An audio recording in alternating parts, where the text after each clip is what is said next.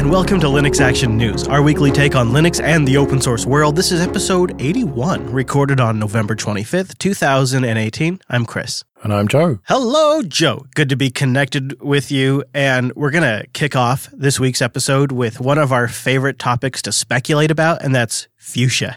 It's just, you can't resist it, especially when Huawei is testing Fuchsia on the Honor Play. Yeah, now this hasn't been officially announced, but people have been digging through the Fuchsia source code and they saw the Honor Play in there. And so people have kind of put two and two together and realized that it looks like Google are working with Huawei again like they did on the Nexus 6P. And this could maybe be the first phone, but that seems like a long shot. It seems like maybe they just need a device to do some testing on. Yeah, perhaps. You could really see this going either way. We don't know. Google has yet to really speak publicly about Project Fuchsia. We know it's open source. We know it's been getting worked on for years now. It's kind of going a slow but steady pace. Many people speculate eventually that Fuchsia will replace Android completely. While the operating system is still in its current state, far from finished, we know that Huawei will possibly be the first OEM now. That's kind of a milestone in the development of a project like this, a target device to try to get working. And from the commit logs, we know that Fuchsia is booting its specific Xicron. What's it called, Joe? The Xicron kernel? Zircon. Zircon? Yeah. Zircon. Yeah, okay. The Zircon kernel is actually booting on the Honor Play. So it's either way you look at this, whether this is going to be a shipping device, it's actually a huge milestone regardless. And it's not a particularly high-end device. Far from it, really. It's very much mid-range. I've just had a look now, and you can pick one up for £250 in the UK. So this is not a high-end flagship. It looks very much like an iPhone, though, doesn't it? It's one of those clones of the iPhone 10. Well, and it's not just the Honor Play, really. The patch itself adds support for the HiSilicon 970 system on a chip to Fuchsia's kernel. And the Honor Play is just one of a handful of devices that use that chipset. So there's some higher range phones that this technically is adding support for as well. But to me, this isn't great news, really, because Huawei have been pretty hostile to the custom ROM community in that this year they locked down their bootloaders, so you can't really flash custom ROMs anymore. So you'd think that with a new project like Fuchsia that they would go for a more hacker-friendly OEM, but maybe that sort of points towards the new direction they've been going in since they ditched Nexus. Oh, Joe, you have this adorable free software perspective that you just can't shake. You got to think about this from total market domination perspective. You see, you get everybody to eat the shit sandwich up front, and then later on, everything's great. So, for example, you want to ship the iPhone 10 without a headphone jack, and you don't want that to be the number one story, you remove it in the iPhone 7. You get everybody to eat the shit sandwich ahead of time. This is what's been going on with these bootloaders for ages now. First it was get the unlock codes from the website, then it was get the unlock codes from tech support, then it was no unlock codes for you. It's a gradual progression, so that way you have to run the OS they've blessed. The experience. Sorry, I should get that right. The experience that they've blessed for you, Joe. And in the future, it may be a Fuchsia-based experience, and they want you to understand that story, Joe. And if you don't understand that story and that experience, then that's the wrong device for you. Heaven forbid you just reflash it with an operating system that works better for you and has a great legacy application support. Heaven forbid. No, you need to understand their story, Joe. Well, yeah, they're moving much more towards the Apple way of doing things, where good luck flashing a custom ROM on an iPhone. Yeah, why do they have to do this just as I'm starting to really enjoy the Pixel? Go figure, right? But just between you and me, don't tell anybody else this. As long as they don't touch Chrome OS, I'm pretty happy. Chrome OS, I think, is the real success story for Linux. Android has always felt like a bastardized version of Linux. Like they took everything that's great about Linux and open source and kind of killed it and just wrecked it and then shipped this vulnerability in a pocket to everybody that's out there. So now we have like 1 billion Android users that have zero-day exploits on their phone that are always connected to the internet. The TechSnap broadcaster in me just cries at this security travesty. And I'm ready to just get rid of Android. It feels like it was a bad experiment to compete with the iOS ecosystem that never really worked. And I I like Android where it's gotten to, but I'm ready for it to be gone. Chrome OS, however, if they replace Chrome OS with a Fuchsia kernel and a Fuchsia userland, me and Google are going to have some words. Fair enough. Well, it's all speculation really, isn't it, at this stage? It could be like one of the many projects that Google have tried and ditched, and we may actually never see it ship on devices. It could just be a backup plan for them for all we know. But somehow I don't think that's the case. I think that we will be seeing Fuchsia devices within the next couple of years, but who knows? Yeah. Knowing Google, we're going to see Android devices for years. I mean, we just recently talked about Android getting multi-year kernel support in just the most recent Android releases in Linux Unplugged. They're doing work right now to make Android devices supported for years. So they may have a multi-OS strategy here. But going back to your point about discontinued devices, I mean, everybody loves to give Google a hard time about discontinuing services. But this week, Valve discontinued a device that I actually thought was the future of the company. Yeah, the Steam Link box, which they heavily discounted it and then sold the lot of them, and that's it. They're not making any more of them. Heavily discounted them for a period of time. They were selling them for $2.50. That's remarkable. Now, I guess I should back up here because you might not even know what the Steam Link is if you're not a gamer. The Steam Link device was this tiny, slim piece of hardware that had USB and Ethernet and HDMI out the back. It was smaller than any set-top device that you might find on the market right now, even like the NVIDIA Shield or the Apple TV. It was tiny. And it would link back to a more powerful PC, maybe that had the latest GPU or had a decent CPU and it had some memory, and you could really render some graphics. And it would stream that to the Steam Link to your TV, which would have a controller, of course, like the Steam controller or the Xbox controller or whatever you might like, hooked up to your television. And the idea was, all over your LAN with low latency and great response time, you could stream something from a much more powerful PC, maybe even a Windows PC, heaven forbid, or right to the Steam Link connected to your television. And you could get that console experience regardless. And the great thing, of course, for us geeks was that the Steam Link was running Linux. And this was all over your LAN. No weird internet connection latency issues or problems with streaming because it's just on your Wi-Fi. You get good Wi-Fi and you've got great game streaming. Well, this ties in with the death of the Steam boxes as well. It's them wrapping up the hardware business and just doing pure software now because you can get the same functionality with an Android device with the Android app. I mean, I presume your NVIDIA Shield can do it. That's been Valve's answer. Oh, we're going to solve it with the apps. But if there has been something for the NVIDIA Shield TV that is Valve created, I haven't seen it yet. I don't know.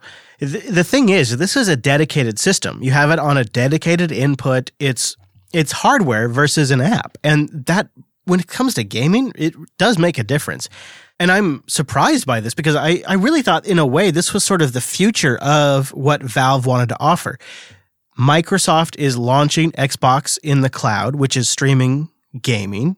Google is launching streaming gaming. Nintendo offers streaming gaming in a limited way right now with the Nintendo Classic. It's becoming a phenomenon. And then, of course, speaking of the NVIDIA Shield, there is also the GeForce streaming service, which actually seems to be the best out of all of them in my testing.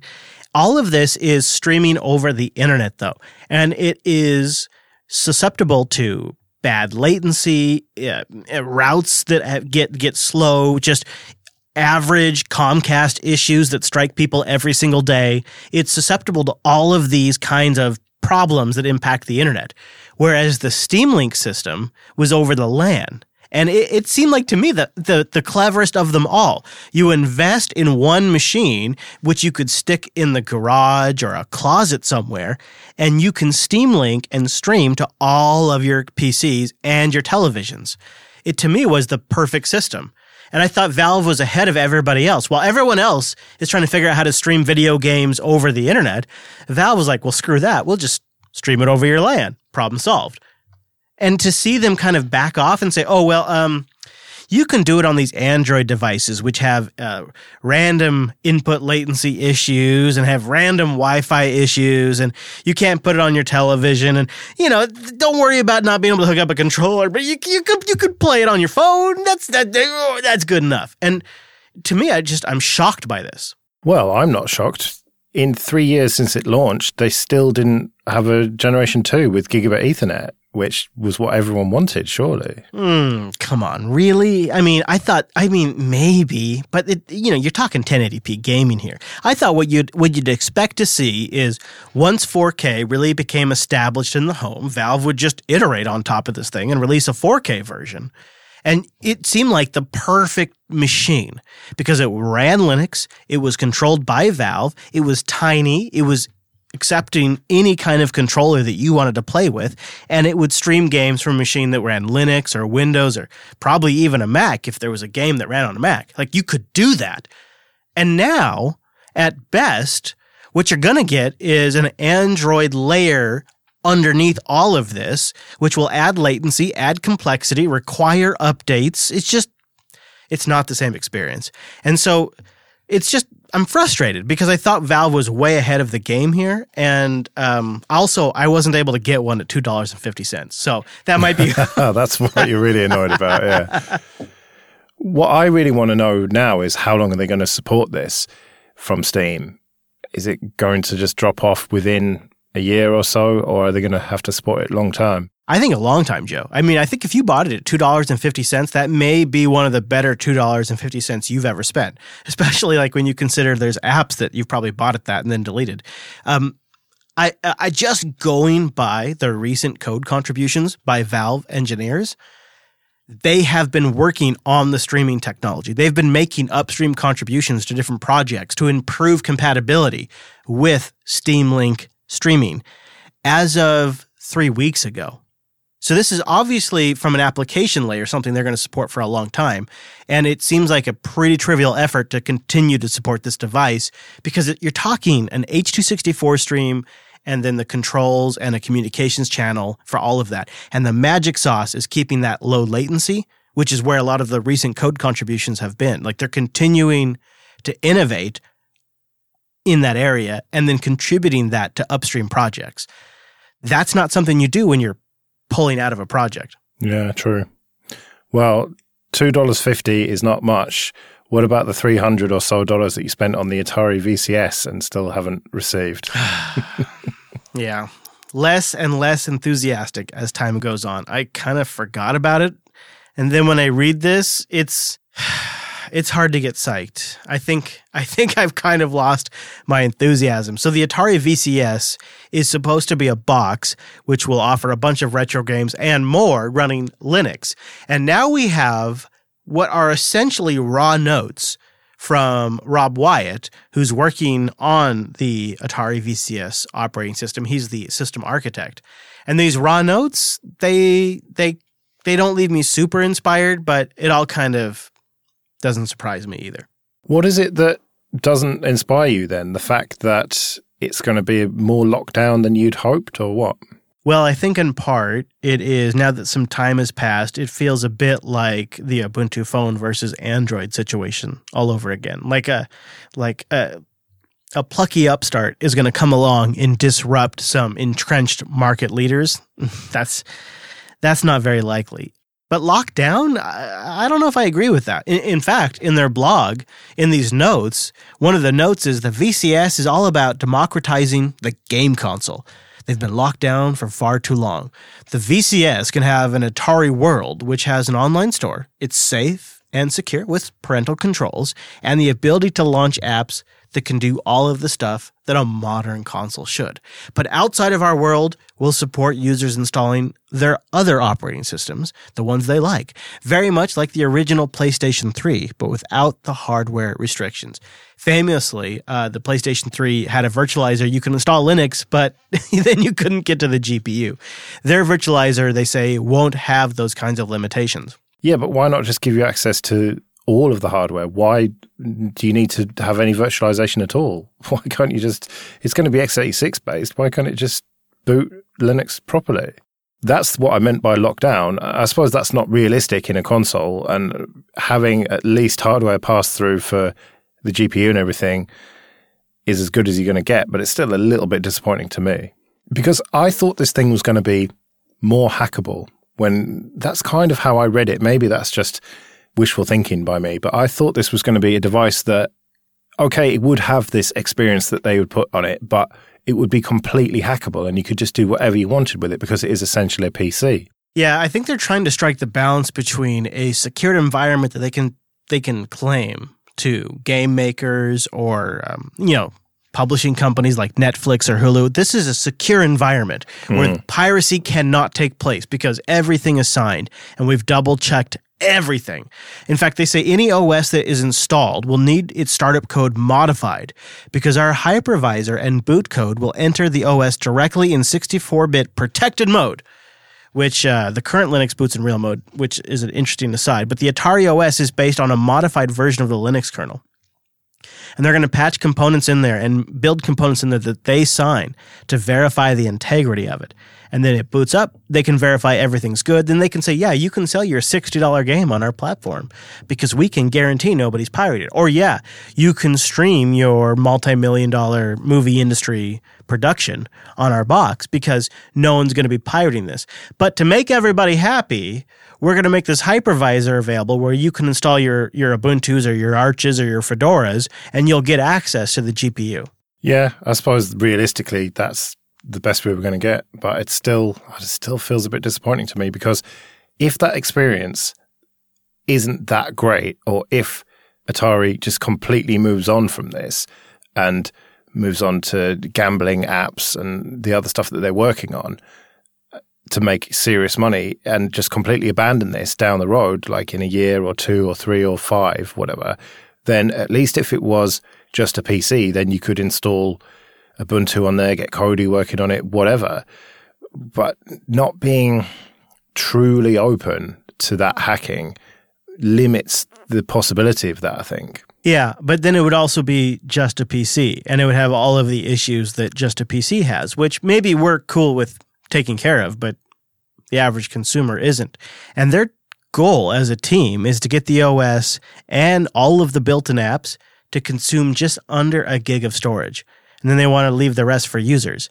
So in a way, what the console offers them is a fixed hardware base. So all the drivers will be built into the kernel. They're not going to have to use modules, and they feel like that's going to make less security attack surfaces. It makes it less of a security risk.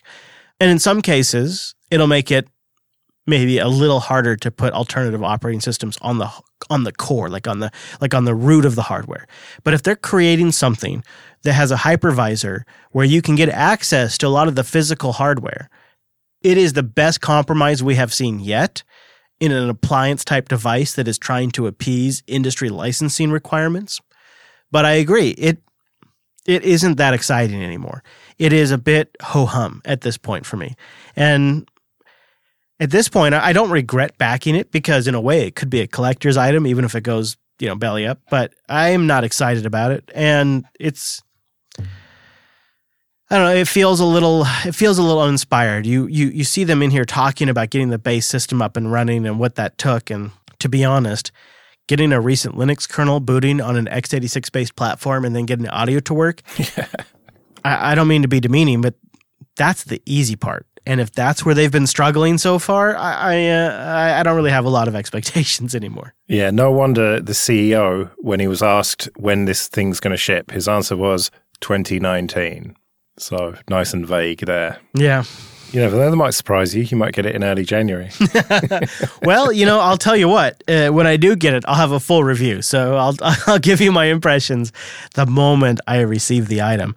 I was sort of impressed by some news out of Amazon this week. It's specifically around their EC2 service, but I think this is something that's going to set a new benchmark for the industry and is going to really take off. It's predictive scaling for EC2 powered by machine learning. Yeah, they've had auto scaling for about 10 years nearly at this point. But this is different, isn't it? This is using algorithms and machine learning to look at your usage, combine that with a load of other factors, and then predict when you need more or less compute power, which potentially is going to save customers, big customers at least, a lot of money. What I like about this story is this is really kind of the promise long-term of the cloud. This is why you go to the cloud, right? So Amazon writes, using data collected from your actual EC2 usage and further informed by billions of data points drawn from our own observations, we will use well-trained machine learning models to predict your expected traffic, including daily and weekly patterns.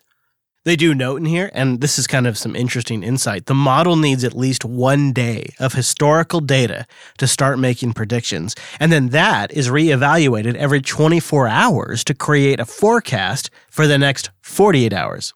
But like you said, Joe, it actually can help save some money too. So not only is it super simple to set up, which I think will be part of the benchmark now for cloud providers, it's a 3-step wizard. You go through it, you turn it on with a single click, go through the 3 steps, and then it's on.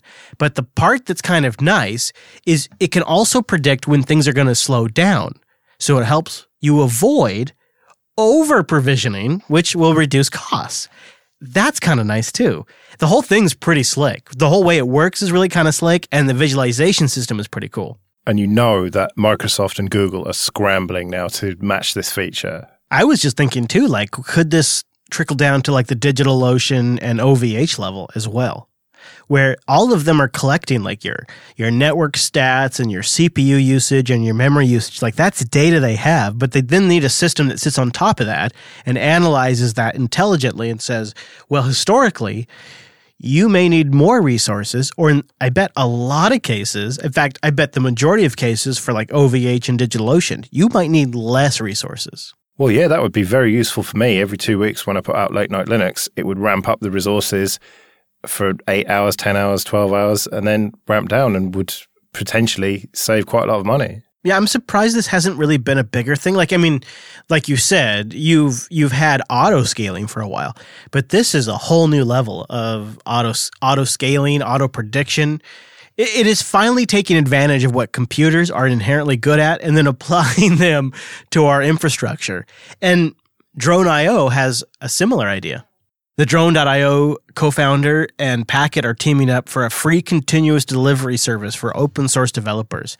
And I thought it was good to highlight this just because there are systems now that we can participate in to have the computers do the hard work. It's becoming more and more common for open source software to be deployed against different types of architectures, ARM, Intel, etc. And having systems that can automatically do these builds and test them is key. And so if this is something that applies to you, if you're working on a project out there where you need something like this, I encourage you to check out the link in the show notes, linuxactionnews.com/81. Yeah, the only requirement is that your code is on GitHub and free and open source. So it's pretty good marketing by them, I think. Give it away to free and open source projects, and then anyone who wants to do proprietary stuff, here's our offerings for not very much per month or whatever. So yeah, hats off for them. They've got us talking about it. Yeah, and it is a more and more common business model, and it's one that I think is pretty great because it benefits the open source community and they get a little attention for it, and everybody wins. Well, maybe, except for some cases, not everyone wins. And that's something we have to figure out, especially during the nuclear holocaust. Yeah, let's end on a nice cheerful note and talk about nuclear weapons. Yeah. Okay, great. And there is a Linux tie-in here, of course. Of course there is. Well, what actually makes me feel better about this whole thing is that this new supercomputer, which is going to be doing the various testing for the existing nuclear arsenal to make sure that it's all well and good, is running a proper operating system, Red Hat Enterprise Linux. So yeah, I can sleep safe at night. Right. In Livermore, California sits Sierra, the world's second most powerful supercomputer. Sierra looks unassuming, just kind of looks like a basic server farm with a visual style to it, but it's actually a massive connected hive of 190,000 processing cores. It was completed earlier this year and has been on a bit of a shakedown cruise since then. The researchers are throwing different kinds of jobs at it right now to kind of see what it can do, like climate models, astrophysics, medicine, the basics. But Early next year, Sierra's real work will begin. The system will be air-gapped, disconnected from any external network to prevent any kind of unauthorized access. And then once that happens, it begins its real calculations. The calculations it was purpose-built to carry out. Simulations of nuclear weapon launches and their detonations. And potentially quite a lot more that's classified, so we'll never get to hear about it. But, oh well, at least it's running Linux, eh? Yeah, and like we mentioned, this is the world's second most powerful supercomputer. I believe the number one is in Tennessee, and it is actually almost essentially the same thing as the Sierra system. So it's an open architecture that's available to the public, so we actually know quite a bit about it. And that also runs Red Hat Enterprise Linux, and it's doing jobs available to us plain civilians. And so we actually have a lot of insights into what this super high-tech one for the military does. And they say in a video that we'll have linked in the show notes that they're already working on the next version called El Capitan, which should have an order of magnitude more processing power. Oh, man. I'm just happy when I can get Vulkan games working off of my dock connected over Thunderbolt, Joe. Yeah, shouldn't it have been called Mojave instead of El Capitan? Yeah, that is weird that it's two different Mac OS release names back to back. I don't like that. Doesn't sit well with me, Joe. But you know what? We'll keep an eye out. We'll keep watching, and we'll report here. Check out linuxactionnews.com/subscribe for all the ways to get new episodes. And go to linuxactionnews.com/contact for ways to get in touch. Yeah, do that. Not enough of you have done that recently. Tell us what kind of stories you want to hear. linuxactionnews.com/contact. But more importantly, we need to get this on your radar. Join us at Linux Fest Northwest, April 26th through the 28th, 2019, at the Bellingham Technical College right here in the beautiful Pacific Northwest. I think if enough of you show up, I might just be able to convince Joe into doing a live show at Linux Fest Northwest. Yeah, you never know. The plan is for me to be there, so twist my arm, I suppose. As long as it's not too early in the morning. Come on, that could be so much fun doing a Linux Action News there live at the fest. You got to be there. Yeah, it does sound like a lot of fun. So yeah, come April 26th to 28th. I'm really looking forward to it, Joe. It's also Linux Fest Northwest's 20th anniversary, so it's the one to go to if you've never been before. But in the meantime, we'll be back next Monday with our weekly take on the latest Linux and open source news. I am at Chris LAS. I'm at Joe Ressington. Thank you for joining us, and we will see you next week. See you later.